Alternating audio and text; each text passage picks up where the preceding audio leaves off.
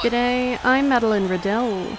The career of Parramatta player Dylan Brown is in limbo after being charged with 5 counts of sexual touching. The 22-year-old has been accused of groping a woman several times on the dance floor at a Sydney pub on Saturday night. The incident allegedly happened at the Golden Sheaf in Double Bay. Brown is now on bail and must report to police 3 times a week. The NRL is yet to make a call on whether he will be stood down. While the stellar form of Raiders halfback Jamal Fogarty has helped our team to win some close games in recent weeks. That's the high praise the talented playmaker has received from Green Machine coach Ricky Stewart. Jamal's been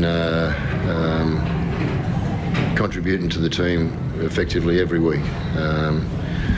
Some of his areas of football at the moment has been a big advantage, big asset to the team.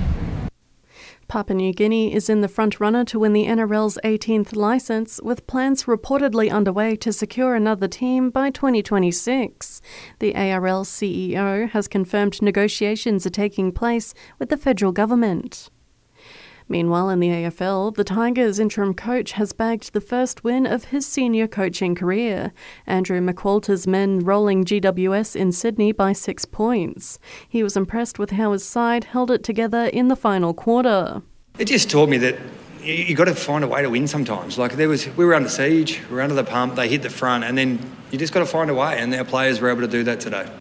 In other sport, Aussie paceman Josh Hazlewood will set his sights on the Ashes after being ruled out of this week's World Test Championship final against India in London. The Quick was a late withdrawal last night with Achilles and side issues. Coach Andrew McDonald is confident they are well prepared for what's to come. We made a clear decision that when we come to Beckenham that it was going to be focusing on India and the World Test Championship final, but a lot of the work's been done in the background around the Ashes, so we feel as though we can pick that up pretty quickly on the back of the World Test Championship final. And Max Verstappen has extended his F1 Championship lead, taking out the Spanish Grand Prix. Aussie rookie Oscar Piastri finished 13th. And that's your latest headlines. Check back again later today for a wrap of the day in sport with the full-time whistle on the Sport Report.